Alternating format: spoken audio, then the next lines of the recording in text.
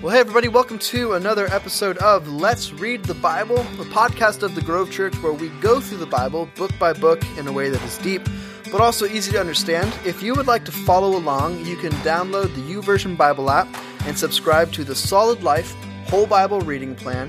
We also have physical Bible reading plans available in the church lobby every Sunday. Yeah, and if you have any questions that you would like to be answered about the Bible, feel free to email us your questions at info@grove.church. That's info@grove.church. We actually just completed our first ever Q&A episode, so if you're curious, look through the available podcast. That's going to be there. Obviously, we can't get to every single question, but we want to carve out at least some time to start answering those. Really great questions this last month. We had some hard ones that really stumped me and Evan that created a lot of conversation, which actually helped me and Evan even grow deeper in our relationship with God and the Word. Yeah, absolutely. So thank you so much to all of you who put those questions in, but we're looking forward to next month. I'd say bring your hardest questions. Bring your medium questions. Yeah, bring your medium questions. It may be a softball or two. You know, It's totally fine. Just kidding. No, we loved it. But man, let's get started with this week in Let's Read the Bible. So our first book that we're moving through is the book of Genesis. And one thing I wanted to highlight, and it's a one story in it, but it's Jacob wrestling with God, and really the whole story of Jacob. And so if you remember in the beginning, we talked about how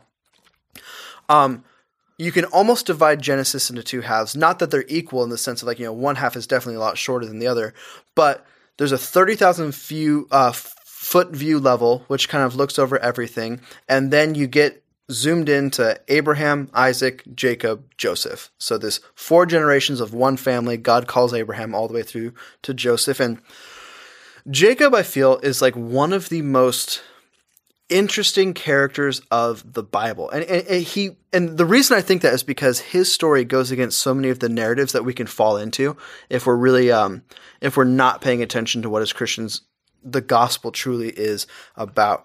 And so if we remember back, Isaac and his wife Rebekah have 2 twin sons. The firstborn of the 2 twins is named Esau, and the second one is named Jacob. And they name him Jacob because he literally comes out grasping onto the heel of his brother. And Jacob is a name that means trickster or deceiver. And so if you have friends named Jacob, you can now make fun of them to your heart's content. That's what the name is.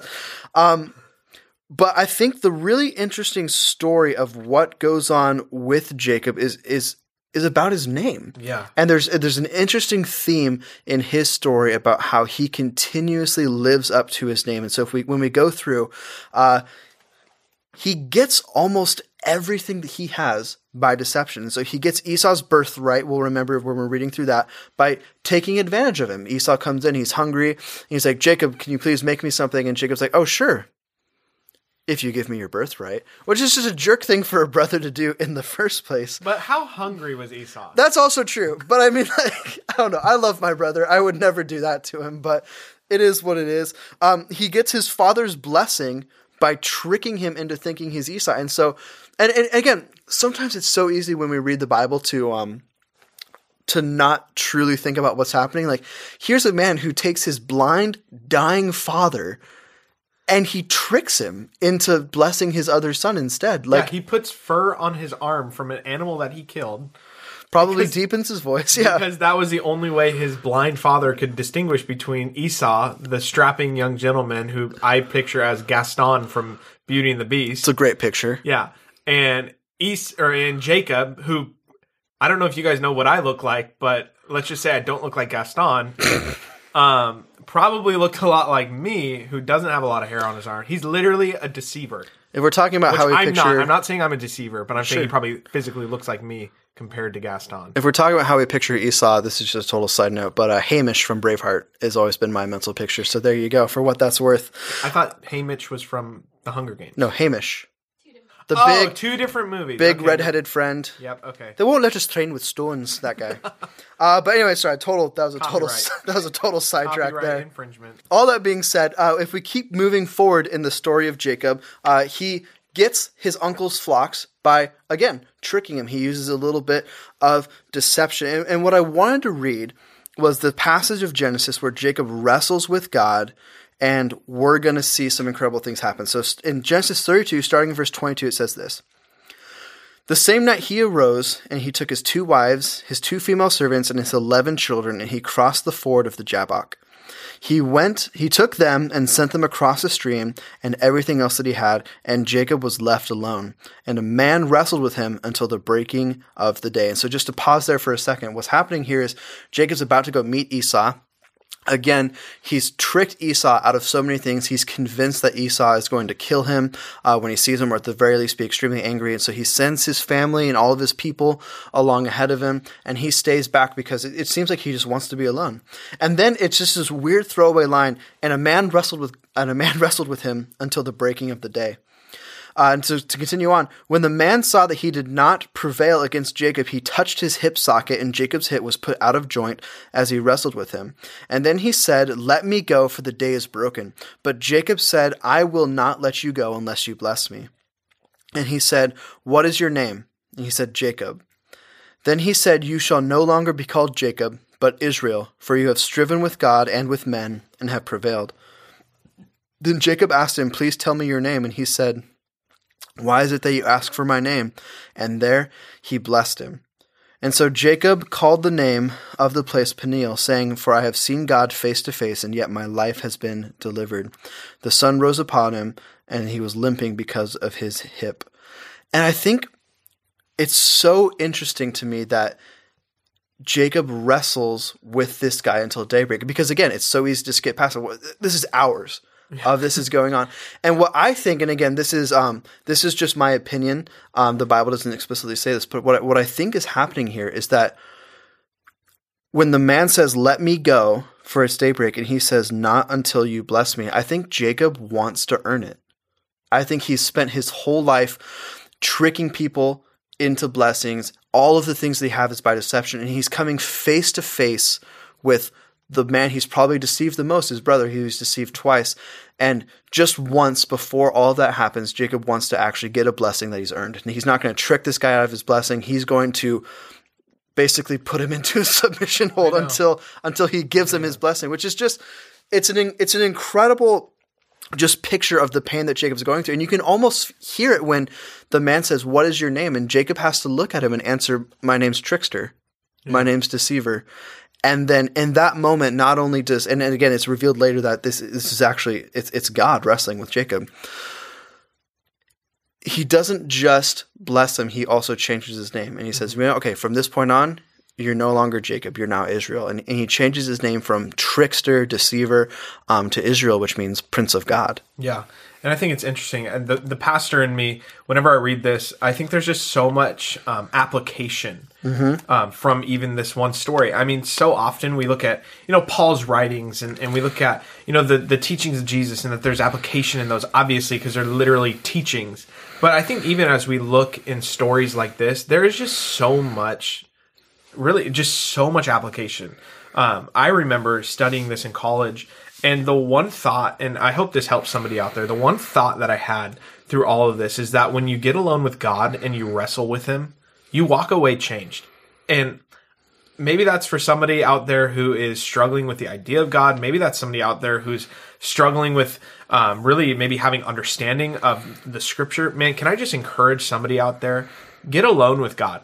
Open your Bible, put some worship music on, and pray, and just say, "God, I'm not going to leave this room until I walk away changed." And I think that's something that maybe we've lost in today's day and age, with just everything is just at our fingertips, and we don't take the time to walk through what it really looks like to have an intimate, deep relationship with God.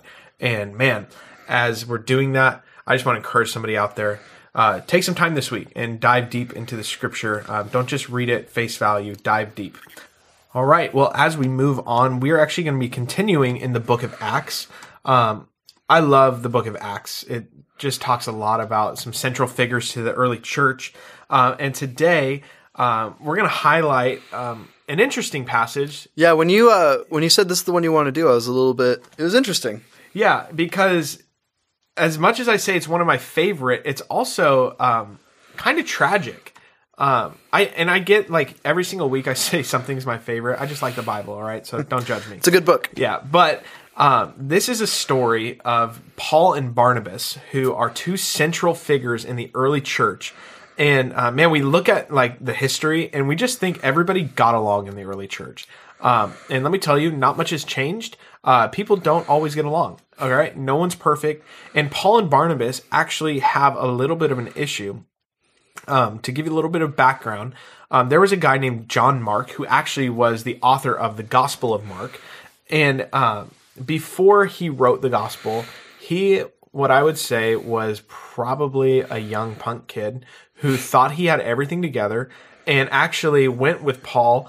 And Paul had some tension with him because he actually abandoned their missionary journey to go home. And Paul, rightfully so, kind of lost some respect for him. But Barnabas really wanted John Mark to go on this trip with this missionary trip with them. And so we're actually going to pick up in Acts 15, verse 36 through 41. It's only 5 verses. We're going to read them real quick. And it says this: after some time, Paul said to Barnabas, let's go back and visit each city where we previously preached the word of the Lord and see how the new believers are doing. Barnabas agreed and wanted to take along John Mark, but Paul disagreed strongly since John Mark had deserted them in Pamphylia and had not continued with them in their work. Their disagreement was so sharp that they separated. Barnabas took John Mark with him and sailed for Cyprus. Paul chose Silas, and as he left, the believers entrusted him to the Lord's gracious care. Verse 41, then he traveled throughout Syria and Cilicia, strengthening the churches there. So why do I like this passage? Interesting question. The reality is, through such tragedy of a friendship even breaking up, and we actually see farther down that it was bigger than just a disagreement. This was a major rift in Paul and Barnabas' relationship. We actually see that the gospel gets spread faster. And I think it's just such an interesting thing, and that maybe the enemy tried to destroy something, but in doing so, actually spread the gospel a lot quicker. Well, it reminds me of Romans where, and it's actually Paul writing, it says, God works all things together for the good of those who love him. And so even in this this moment of tension and really this great relationship being broken, God even uses that for his own purposes, which I think is just a beautiful thing. And I don't know if we touched on this or not, but John Mark, if you're wondering what happened with him, he actually went on to write the Gospel of Mark. That's who wrote it. And so we see this kind of full redemption of, Paul might be right to a certain extent of like, hey, listen, you've got to be committed to the mission. And at the same time, Barnabas wanting to show Mark mercy. Look what came out of that as well. Yeah. We get a whole gospel out of that. So yeah, it's a wonderful thing. It's really interesting because, man, let me tell you, don't ever count anybody out. There might be people in your life that have, frustrated you. There might be people in your life that have maybe turned their back on you. God can still use them for his redemptive purpose as well. Absolutely. Speaking of gospels and never counting anybody out, we're going to go to Matthew now. Matthew chapter 14 is one of the most interesting. When we were looking at the chapters that we were going over this week, 14 has a bunch of highlights, really. And so I wanted to go through and just kind of touch on the chapter as a whole and what's going on. So chapter 14 covers the death of John the Baptist, the feeding of the 5,000, and Jesus walking on the water.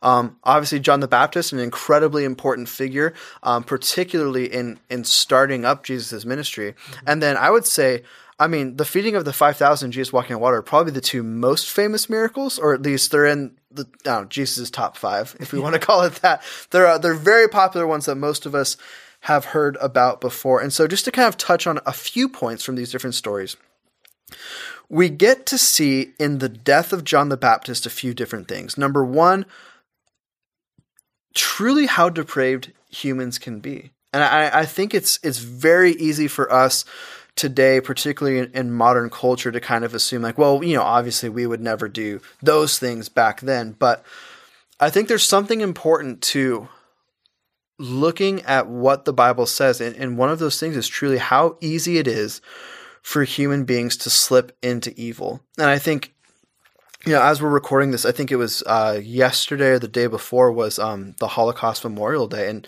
it's a really interesting thing when you look at entire people groups being convinced to dehumanize other people groups, or even like, with America in particular, with slavery, you see people of the time, many of whom would say that they love the Lord, and yet being so convinced of lies that they just kind of slip into evil. And I think this is what's going on with Herod. We see absolute depravity. John the Baptist is killed. And then what we see is really interesting is that when Jesus hears about this, Jesus wants to go be alone. And sometimes we think of Jesus kind of always being on, always ministering, always just going at it 100%. But really, we see Jesus, he has to take a break. Yeah. And we know that they're close. They were cousins. Obviously, they have some relationship. And he just needed to get away for a little bit and really just talk with God about everything that's going on. And here's what I would say about that. If Jesus needs to do that, so do we. Yeah. So I love this. This chapter actually talks a lot about Jesus's humanity. Mm-hmm. So often we see Jesus meeting spiritual needs and even like physical needs to like the point of like, feeding 5,000 people. Yeah, like healing blind men and raising them to life, right? Or raising dead men to life. But really, we see Jesus, I wouldn't say mourning, but I mean, in a sense, he knows that he will see John again. So right. I don't think there's that level of mourning, but it's just that we always picture Jesus only as God. But we all know from Scripture that he's fully God and fully man, and this is part of his humanity coming out. Yeah, not to talk too much about it because obviously it'll come up later, but in the book of John we see when Jesus' friend Lazarus dies, Jesus knows, even in that context, I'm going to bring him back to life, like the next time I see him. And yet even in that moment, he weeps with those who weep. He mourns with those people who are mourning his friend. Jesus is not just kind of above everything else, but he's also willing to interact with us on a human level, which I think is a beautiful thing. Yeah. But Jesus wants to be by himself. The crowd doesn't necessarily agree with that, and so they find him where he goes. And so that's where we get the story of the feeding of the 5,000, which is an incredible miracle. 5 loaves, 2 fish, a boy brings it up, and Jesus multiplies that for enough food to feed. It says 5,000 men, and so if we're including women and children, the number is probably double that. And so just an incredible miracle. And then after that's over, Jesus he takes his disciples, and they sail back to where they're on, so they're on the water. And then it says that a storm comes. And so they're very afraid. And then this is where we get the miracle of Jesus walking on water. And so they see Jesus in the distance. Jesus calls Peter out of the boat. Peter comes out. And not to get too much into it for time's sake, but what I think is really interesting is that in these 2 miracles, what we're really seeing is that the disciples are beginning to get it. That Jesus isn't just a teacher, he's not just a rabbi, and he's not even a prophet. And the prophets did a lot of miracles, but they're understanding like this guy is something more than even the prophets. And so in Matthew 14:32-33, it says, "And when they got into the boat, the wind ceased, and those in the boat worshipped him, saying, 'Truly, you are the Son of God.'" Yeah, I mean, it's interesting to think like now that's when they start saying it. Not when he performed any other miracles, not when he just fed 5,000 men, aka, 10 to even, 12,000 people with 5 loaves of bread and 2 fish. But it's when he's walking on water out to them. And then Peter gets out of the boat, walks on water to Jesus, starts sinking. Jesus picks him back up, walks him back to the boat. That's when they say, "Truly, you are the Son of God." And like you said, it's cool to see the disciples just really their worldview is starting to shift from this guy's a good teacher to this guy is the Son of God. And man, I think some of us, maybe we need that revelation sometime of Jesus wasn't just a good teacher. Jesus was the Son of God. Jesus didn't just perform miracles. Jesus was the Son of God. Jesus didn't just preach to people. He was the Son of God. Absolutely. Well, that wraps it up for another episode of Let's Read the Bible. We are a podcast of the Grove Church, but we are not the only podcast of the Grove Church. If you would like to see all of the different podcasts we offer, as well as other resources, you can visit our website at grove.church. We will see you all next week.